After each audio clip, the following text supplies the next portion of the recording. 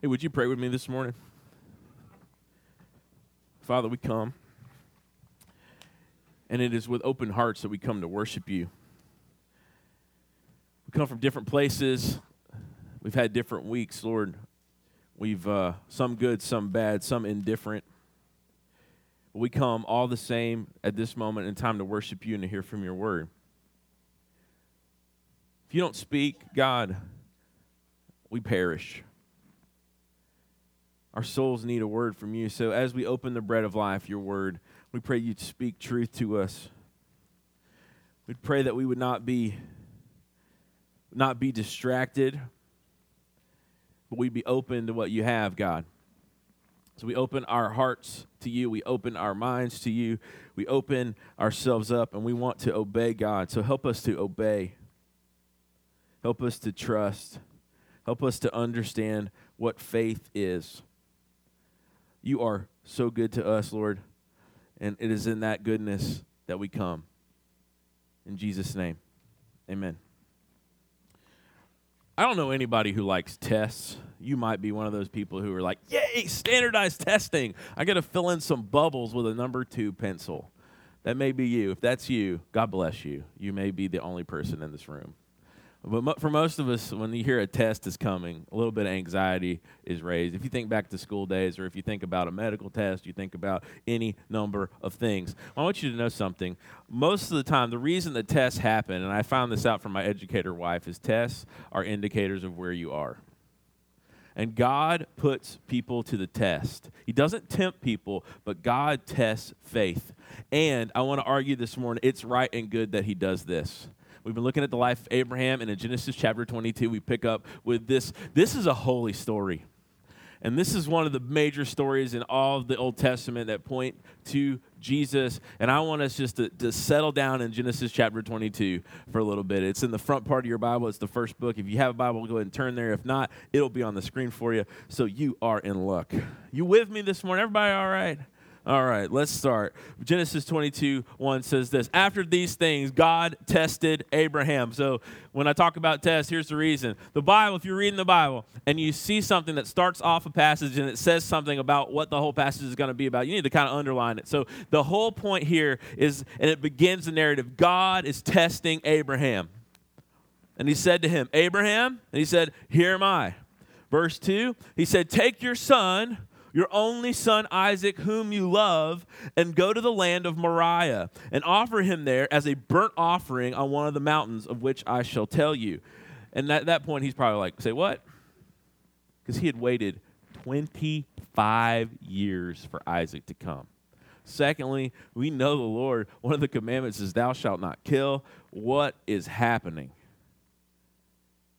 Verse 3, Abraham rose up early in the morning, saddled his donkey, and took 2 of his young men with him and his son Isaac.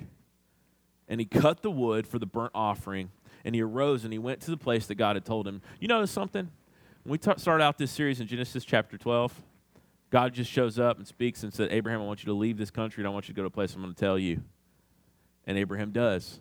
We have a mirror of this. That began the story of God and Abraham together and walking by faith in Genesis chapter 12. Genesis chapter 22 mimics that story or mirrors that story. And so he says, I want you to go to this mountain that I'm not going to tell you where it is. I want you to do something difficult. Because he had to do something difficult in Genesis chapter 12. He had to leave his whole family. And now he has to take his son, his only son, the one whom he loved. That's what the Bible says. And he has to take him up there to a place he doesn't know, on top of a mountain he doesn't know, to bring the son and to kill him. It's a big ask. That's not like a cup of sugar. That is like your whole life there. It's like your neighbor coming over and being like, can I have $150,000?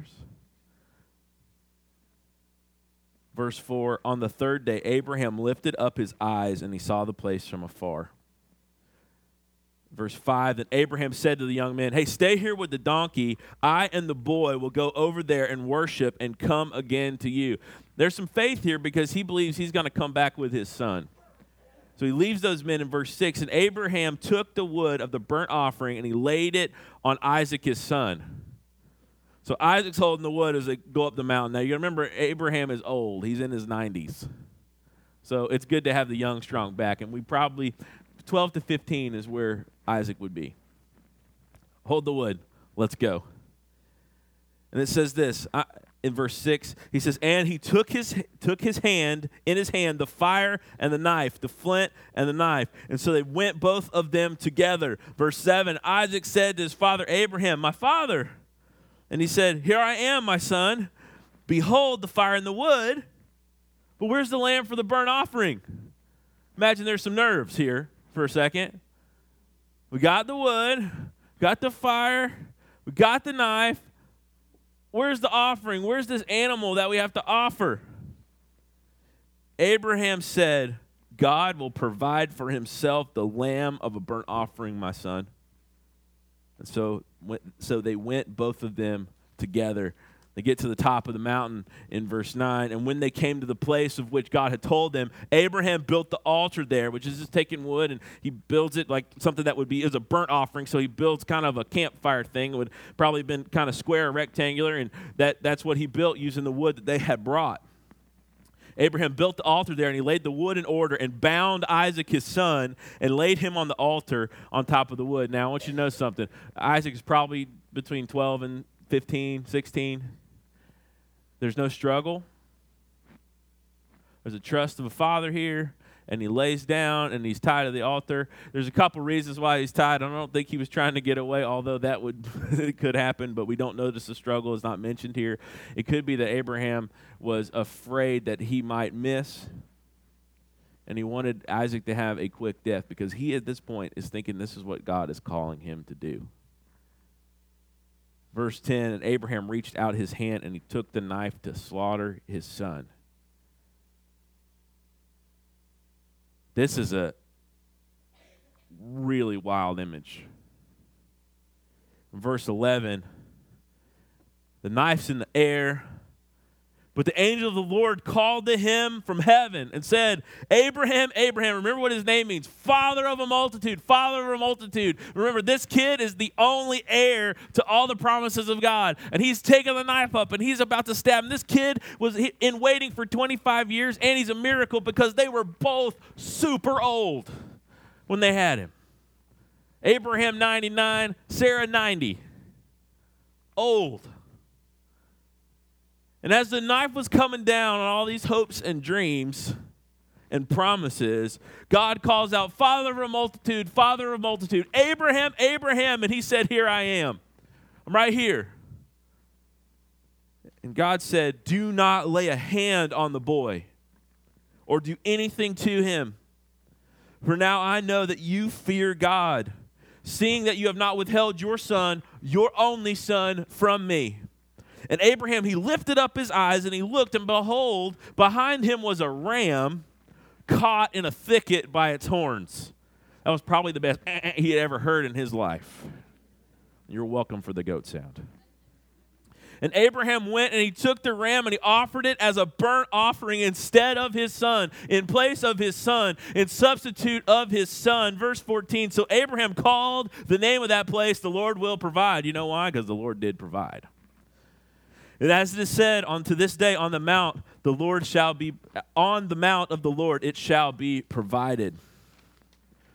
Verse 15 says this, and the angel of the Lord called to Abraham a second time from heaven, and he said, by myself I have sworn, declares the Lord, because you have done this and have not withheld your son, your only son, I will surely bless you, and I will multiply your offspring as the stars of the heavens and as the sand that is on the seashore, and your offspring shall possess the gates of his enemies, and in your offspring shall all the nations of the earth be blessed, because you have obeyed my voice. And Abraham returned to his young men, and they rose and went together to Beersheba, and Abraham lived there in Beersheba. And so the culmination of the Abraham story happens with this, when he is about to raise the knife and kill his son, and God says, nope, now I know you trust me. You wouldn't hold anything back from me.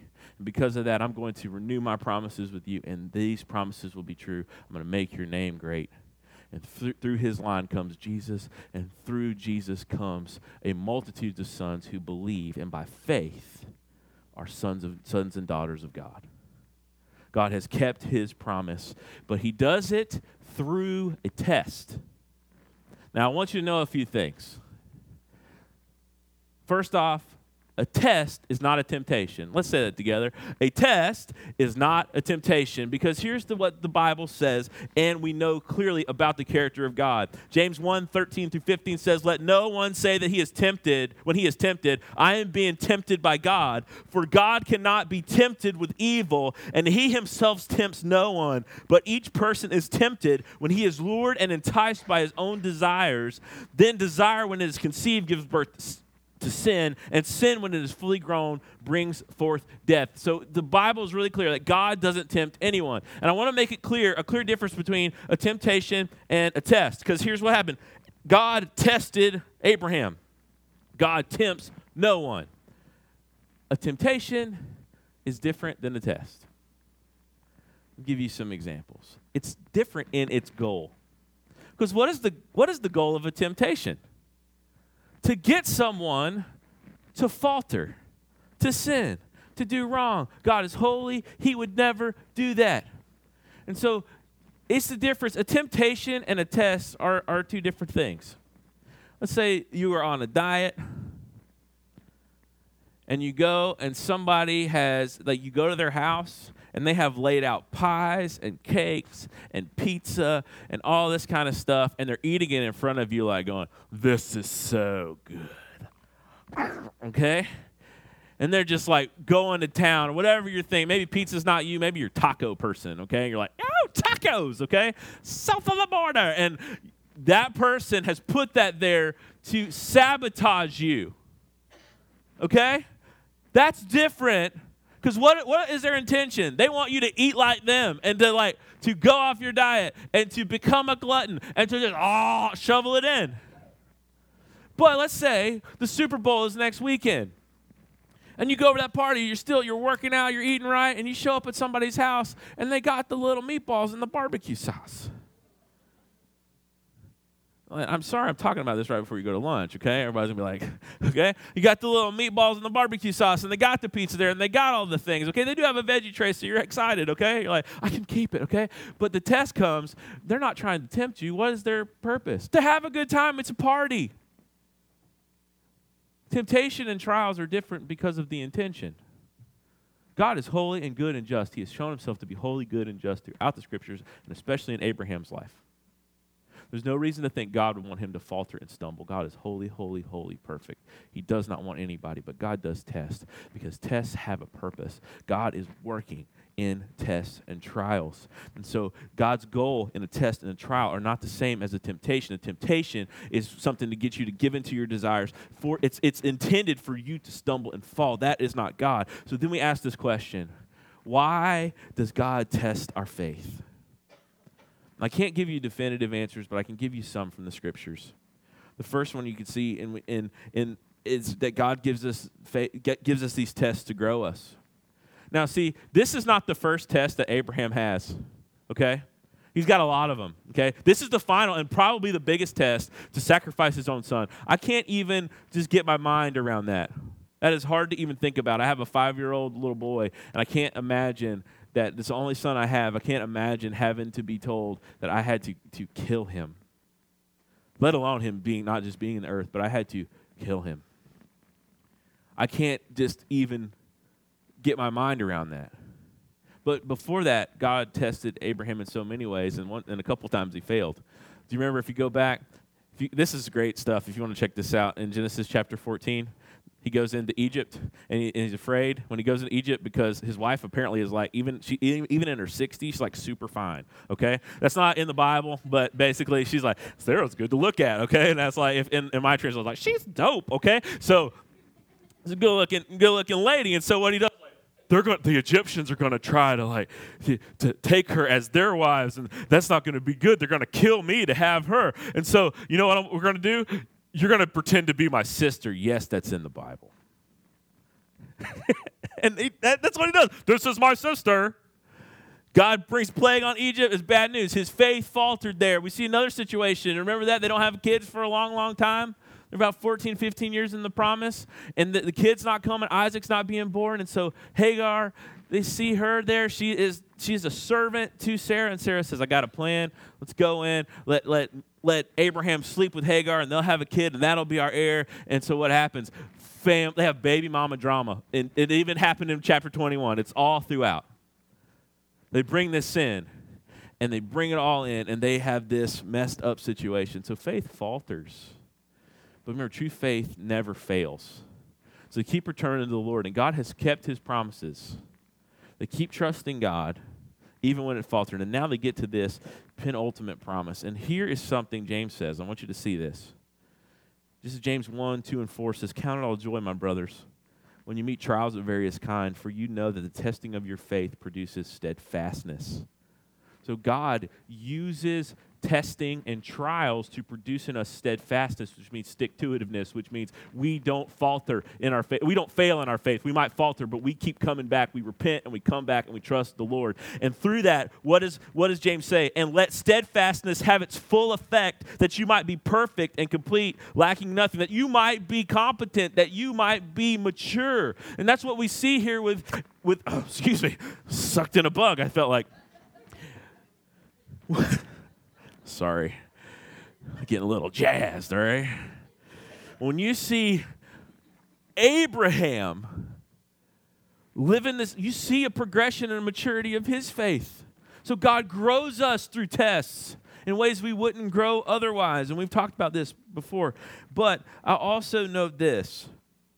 Why does God test us? To grow us, but also God tests us to show us. And particularly show us where we are.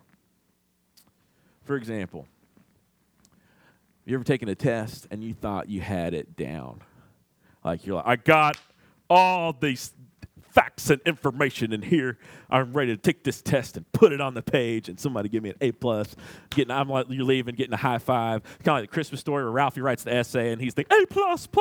Okay, that's a little obscure, but you know what I'm talking about. When you're just, you think, I got this thing, and you sit down and question one on the test is like, is this the right class? Am I in the wrong room? Question 2 is like, why is this about the periodic table? I thought this was English. And you're like, what is happening? And before long, you know you are utterly going to fail this thing. And it showed you where you were. You thought you had it all down, and you didn't.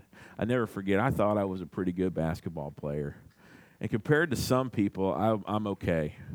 When I was in high school, man, I thought I was a baller, shot caller. I could just put them up there. And we went and played with the high school basketball team one night. They came to our gym and played with us, and they ruined me, okay? Stealing the ball, swatting the ball. I thought I was something until I was tested, and I was like, I can't do that. Tests show us where we are. Tests are assessments of where we are, and in doing so, we get to encounter who we really are in our faith. I'll ask us some questions, because in this, we look at this passage, I think that's what's going on there. God is showing Abraham where he is and seeing where Abraham is in his faith. And so we see, I want to ask you a couple questions to ask to discern where we are, that tests show us where we are is this. Do we love the gift or the giver? Do we love the gift or the giver? Look in, if you with me, in verse 2. He said, take your son, your only son, Isaac, whom you love, and go to the land of Moriah, and offer him there a burnt offering as one of the mountains of which I shall tell you. I want you to notice something, the way the Bible describes Isaac. He says, take your son, your only son, Isaac, whom you love. Do you think that Abraham needed to be reminded who Isaac was? That's like, Matt, take your son, Judson, your only son, the one you love, with you. If my wife said that, I'd have her checked into a hospital. I thought she was having some problem. Because why? If she said, my son, I only have one son, so what am I going to do? Take that one. I know who it is. So do you think for a second that there is a play here? Absolutely there is. There's something at work in this text, and it's wanting to show, take your son, your only son, Isaac, whom you love. I want you to pinpoint out, and he's going to end this description of calling him out. It's describing who he is. And here's the thing. Ishmael is also Abraham's son by Hagar. Remember I told you that whole story. He has just, in chapter 21 of Genesis, he is gone. he is sent on his way, God's going to bless him still. Because here's the thing, he was born out of a sinful choice, but he's not a sin. I just want you to hear that real quick. This is just free. A child who comes about by a sinful choice is not a sin. They were made in the image of God. And God blesses Ishmael. And so he's blessed, and he's sent off, and God makes a nation out of him because God is faithful to his promises, and he honors the dignity of humans whom he created in his image. But we see here, all of his hopes, all of his backup plans are gone, and now he says, I want you to take your son, your only son, and do this. Now, remember, Isaac has all these promises connected with him. From Abraham, God said, I'm going to make you a nation, and all these people all throughout are going to be blessed through you. And so there's these huge promises associated with him. And you can imagine this. Can you imagine waiting for a child for 25 years? Actually, they had been waiting for a child for 100 years because they were that old. At least Abraham was. And they finally got him, and they named him. He laughs. Okay, which we know is a play on words because they laughed like, oh, we're so old. How can we have a kid? Then they had a kid, and the laughter, Isaac's name means he laughs, and he laughs, and they were laughing because of joy. And now to lay your joy on the altar and all these promises and all these things, it really is a test here. Does he love the gift or the giver more? And we are always facing that. Because we can see gifts on this earth, and God is unseen. We know his effects. We've seen them work, and we've seen his Spirit move, but he's not right in front of us. And we are constantly in this battle between loving the giver or the gift. It can happen in any way. We can love money more than God. We can love sex and the immediate pleasure it gives more than God. We can and we can show that by not doing it in the proper confines and by his word. Any number of things we can love that more than we can love the giver. And I want you to know something. God is better than the best thing in your life. And God would be doing you a disservice if he let you find more favor in what he gives you than him, because in him is the highest of joys, the most eternal of joys, and in him is life abundant forever. And so with Abraham, he is saying, take what's precious and lay it down and give it to me. Do you love me more than the gift? And this gift is precious. And in a test, God has this way of reminding us what is the most important, and it's him. God would be doing you a disservice if he lets you be satisfied with something small. C.S. Lewis said it the best. He talked about how easily we are satisfied. He said, we're like kids that are playing around with sex and drugs and alcohol. We're like a kid sitting in a mud puddle playing. Have you ever seen a kid play in a mud puddle? They can have a lot of fun. And I've seen kids play in mud puddles that you're like, I hope that's mud. Right, Mitch? That's free. I've seen and I heard about that. We're like these kids that are playing in the mud puddle in a slum when a day at the beach is available. That's the difference between the two. The best things on earth are slum mud puddles compared to knowing God. That is what we have here. Even the preciousness of his son, God is greater. And so in tests and times, we get to evaluate and see clearly, do we love the gift or the giver? Secondly, tests show us and ask this question, do we trust God with what's most precious to us? Look with me again in Genesis chapter 22, verse 5 through 10. It says, and Abraham said to his young men, stay here with the donkey, and I will go over there and worship and come again to you. Remember, he believes that God, whatever God's going to do, Isaac's coming back. That's what that verse, we're going to come again to you. And Abraham took the wood and the burnt offering and laid it on Isaac his son, and he took in his hand the fire and the knife, so they both of them together. And Isaac said to Abraham his father, "My father," he said, "Here I am, son." He said, "Behold the fire and the wood, but where is the lamb for a burnt offering?" And Abraham said, "God will provide for himself the lamb of a burnt offering, my son." So they both went with them together. In verse 9 it says, "And when they came to the place of which God had told them, Abraham built the altar there and laid the wood in order and bound Isaac his son and laid him on the altar on top of the wood. Then Abraham reached out his hand and took his knife to slaughter his son." In doing this, Abraham is trusting God with his most precious possession. Note this, when he leaves the men, and we just read it in the passage, when he leaves, he says, "We're going to come back to you." In the book in Hebrews that Taylor read right before we started into the sermon, we know that he believed that Isaac would be, if he was killed, he'd be raised. He believed that God was going to keep his promises, that Isaac was going to be this chosen son. And so what he did was he believed God, even though his understanding failed him at this point. He built the altar, he laid his son there, he bound him, he raised the knife, and he says, "God, I trust you with what's most precious to me. You can have it, because I know you're going to do right by me.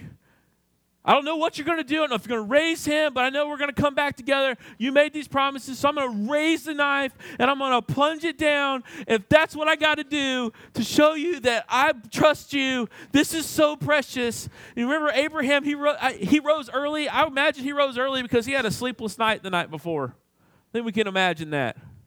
Then he had a 3-day journey.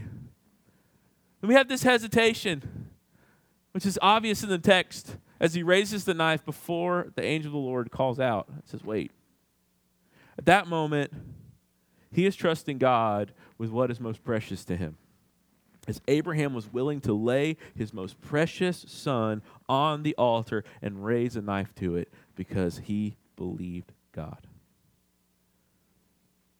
And I want to tell you this, if the giver is better than the gift, and God is better than the best thing, then he is trustworthy enough to give him our most precious things. He really is. I can think of many examples, but I can take one. I took some kids to New York City in 2011 on a mission trip, and we went all over the city. We rode the subway everywhere. We went to really dangerous places in most people's minds. We hung out in Harlem at the soup kitchen down there. We went to where the bus lined in the Bronx, and that's real nice. And so we went off through Brooklyn. There was one point where a very angry Jewish man spit into one of our folks' face. It was a very interesting, wild time. And one of the guys who's a banker and a risk analysis person comes up to me, and he says, "You guys are going to New York. Are you going to take any protection with you?" And I wasn't trying to be glib, but I just said, "Yeah, Jesus." And he was like, "I was hoping Smith & Wesson, okay? I mean, like, and I didn't mean this, but if you want to hold on so tightly to your kids that you don't give them to Jesus, by all means do that. But you're missing out. Because they're not yours anyway. They're his. Everything, if we are his, he says, take up your cross and follow me, Jesus would say. It's all or nothing. You're all in or you're all out. And if he's good and he is trustworthy, then you give him everything and you say, "Here, even my most precious things." God took me to a place of super wounded brokenness before I came here. And I had to get to the place where God, he never spoke to me audibly, but through his word and through his spirit, I was sensed this. If I didn't lay down my desire to be a career pastor, I'd never be one who followed him. And that was so hard because my whole identity was wrapped up in preaching and being a pastor. And God took all of that, and he wanted me to lay it at his feet. And it's a daily thing. You say, all that I have is yours, my money, my cash, my plans. Everything has to be yours. The most precious to me, where I'm headed, it has to be yours. Open hands. And it's not until the test comes that we get the opportunity to really look at those things. Because if we're fat, dumb, and happy, did you see that video on Facebook where the lady was talking about the snow days? She's like, what you gonna do? And she's like, eat pastries and dessert and get fat and sassy. Okay? That's how else we want to live. We want to eat pastries and desserts and be fat and sassy. And when that happens, rarely good things happen. You don't grow in those seasons. You might grow this way, but you don't grow in faith. And these test times, they make us say, God, do I trust you with my most precious thing? Do I trust you with my life plans? Do I trust you with everything? I'm going to give up something to follow you. Do I trust you that you're better than the thing I'm going to give up? Is that it? Do I trust you with what's most precious to me? Do I trust you with my kids? Do I trust you with my finances? Do I trust you with my life? Do I trust you? If I do, then your way's better than mine. What you say goes.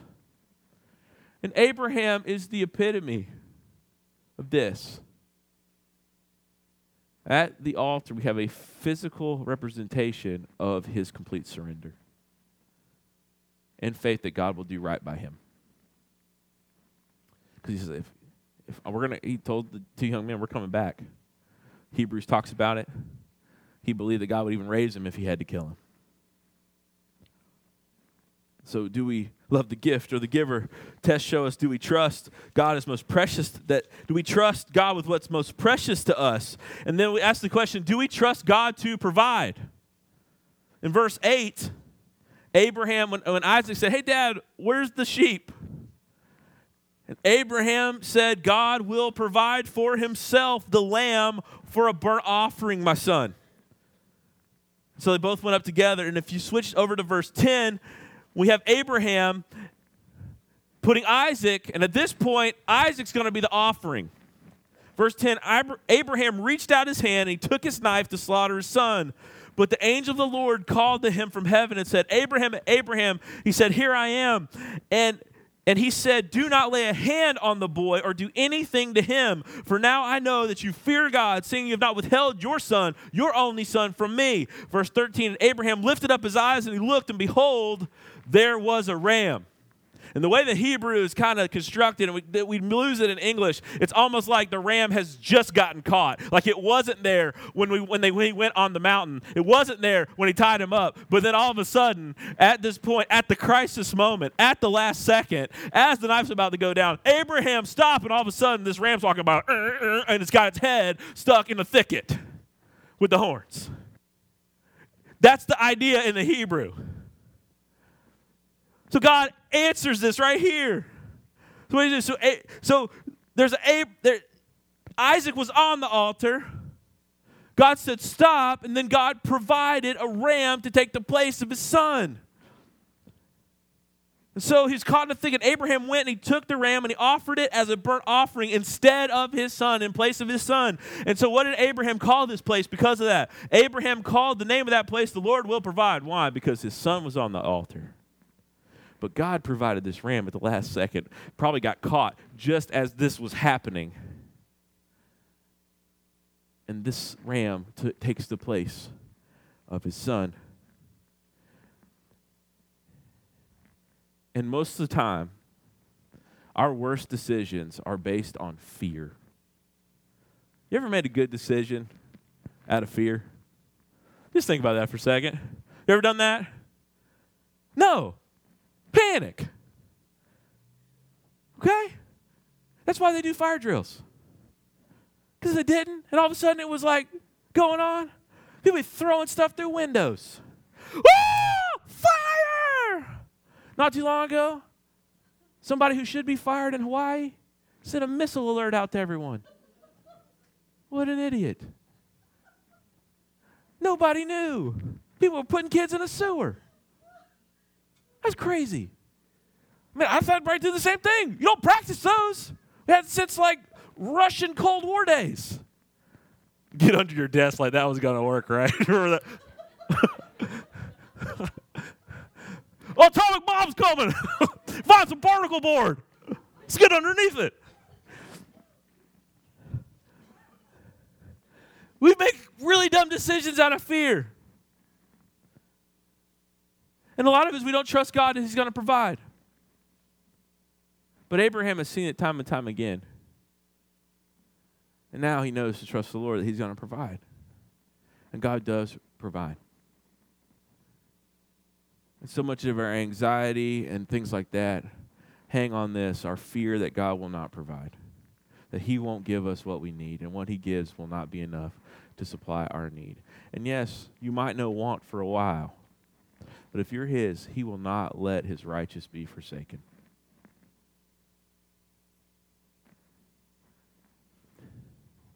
Do we trust God to provide? In some, all of this test, God uses tests to show us where we are and to show us really the genuineness of our faith.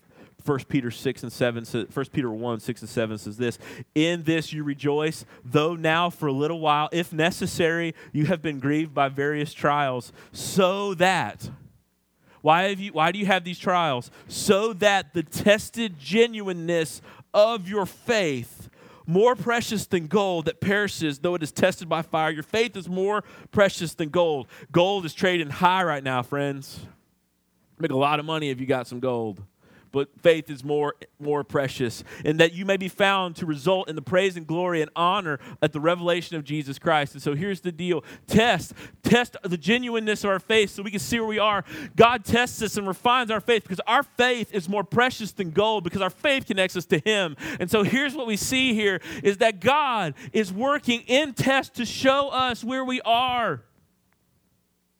And if we're found failing or at fault, we return to the Lord and he strengthens our faith. We're renewed. And he shows us where we are. Because our faith needs to be seen to be genuine. Finally, why does God bring tests in our life? It's to provide us with the opportunity to show our sincere faith. Let me say that again. Why does God bring tests? It provides us with the opportunity to show our sincere faith and to show God is worthy. James, the book of James, we're going to be quoting it a whole bunch in this message, is because James makes a big allusion and talks about Abraham a lot in the New Testament book of James. In fact, in Genesis 2:21 through 23, it says this, was not Abraham our father justified by works when he offered up his son Isaac on the altar? You see that faith was active along with his works. And I want you to note this, and faith was completed by his works. And the scripture was fulfilled that says, Abraham believed God, and it was accounted to him as righteousness, and he was called a friend of God. First off, let me note something. James is talking about a different type of justification than Paul. Paul's talking about righteousness coming through faith. And by that I mean this. Abraham believed God's promises, and because of that, he was made right before God. Now, his faith was shown to be mature or complete by his actions. Just like we've talked about this many times. You could say, Matt, I believe you. Matt, I believe you that you're here for our safety. Okay? But if I yelled, fire! And you didn't move, you know what that would show? You don't believe me. The completed act of faith is seen in our actions. You get that? Life is the crucible that shows our faith to be genuine. And that's exactly what he's saying here about Abraham in verse 22. You see, the faith was active along with his works. Faith was completed or brought to maturity by his works. And so here's what the test happens. Abraham could have said all day, I believe you, God, I trust you, God. It was in this test that his full trust was seen and completed. What I mean by that is he got the chance, in a test, you get the chance to show that your faith is real. Can you see faith? Can you see it? You might can see its actions, but you can't see it. Like, that would be cool if you could look at somebody and they got like a part of their body was like, oh, yeah, you got the faith dimple. Or like the faith mole. Okay? Yeah, you got faith. We see it right there. It's on the back of your neck. You got a lot of faith, dude. That's huge. It's like a golf ball. You might need to get that checked. That might not be faith, okay? That would be cool if you could see it. But how is faith seen? In our actions. It's brought to its maturity. It's there and it's enough. We come to God and we're made right with God through faith in God, especially in Jesus Christ now that we've had the full revelation. That makes us right. But our faith is brought to maturity and shown to be true in our test. And that way we can actually have the opportunity to show our faith is real and genuine. So a test provides you with the opportunity to show your sincere faith. It provides you with a way to tangibly show your faith to be real. And some of you are saying, man, God, I don't want to show this again and again. It's tough to show these things, and I get that, but it's in these times where you're worshiping God through your actions and showing your faith to be real. Abraham showed his faith to be real when he raised a knife to what was most precious to him. It was brought to maturity when he had to lay his most precious thing down and say, God, I trust you more. It provides us with the opportunity to show a sincere faith, and it shows that our God is worthy. Our God is worthy of our best and everything and the thing most precious to us. You know why? There's going to be, this happens, and thousands of years later, there's going to be a man named Jesus on a hill. He is the one and only Son of God. Remember, Isaac, your son, your only son whom you love. Jesus, the Son of God, the only begotten, the completely unique, the one who has never sinned, the one who is loved by the Father. There was a son on a hill about to die in both situations. For Abraham, a substitute came, a ram, so he did not have to kill his own son. But God the Father found no substitute other than his son, who was a substitute, who would take the place of all our sin.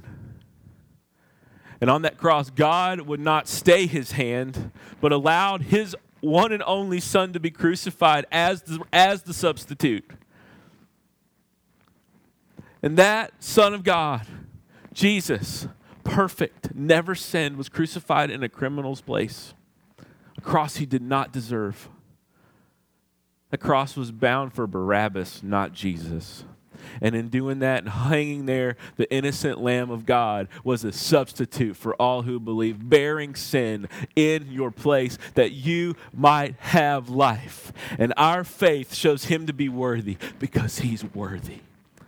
He laid down his son's life. His son laid it down, and he had him killed so that we might have life. If that God is not worthy of being greater and being shown in our faith and being shown in our sufferings, I don't know what is. He is that God. He is worthy, and it is in our tests and our faith that we show our faith in him who is worthy of our faith. He is worthy. He is worthy because he did not turn his hand away, and the Father crushed the Son that we might have life.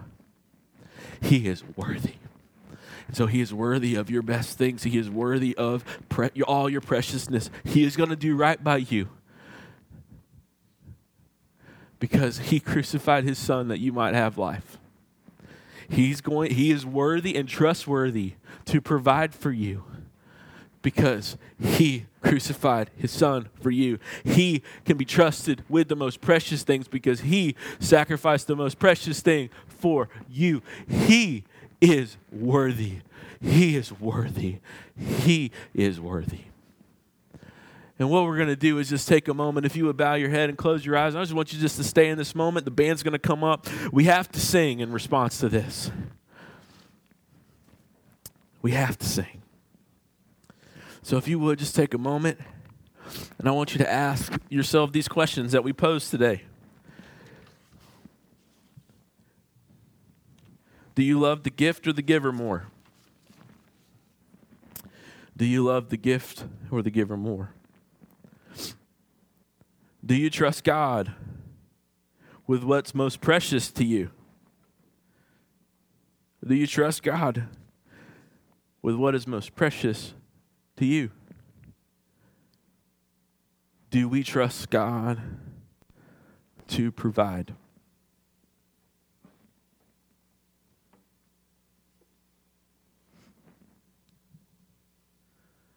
It's a good time to turn from your sin and turn to the Lord. He is good. He is so good. Father, as we come and sing, may our singing and our worship, may it be full of surrender and repentance and a joy and a marvel at the Son Jesus. God, you're so good to us. Just let us sing in response to you. You are worthy. Worthy is the Lamb who was slain to receive power and glory and honor forever and ever. Amen.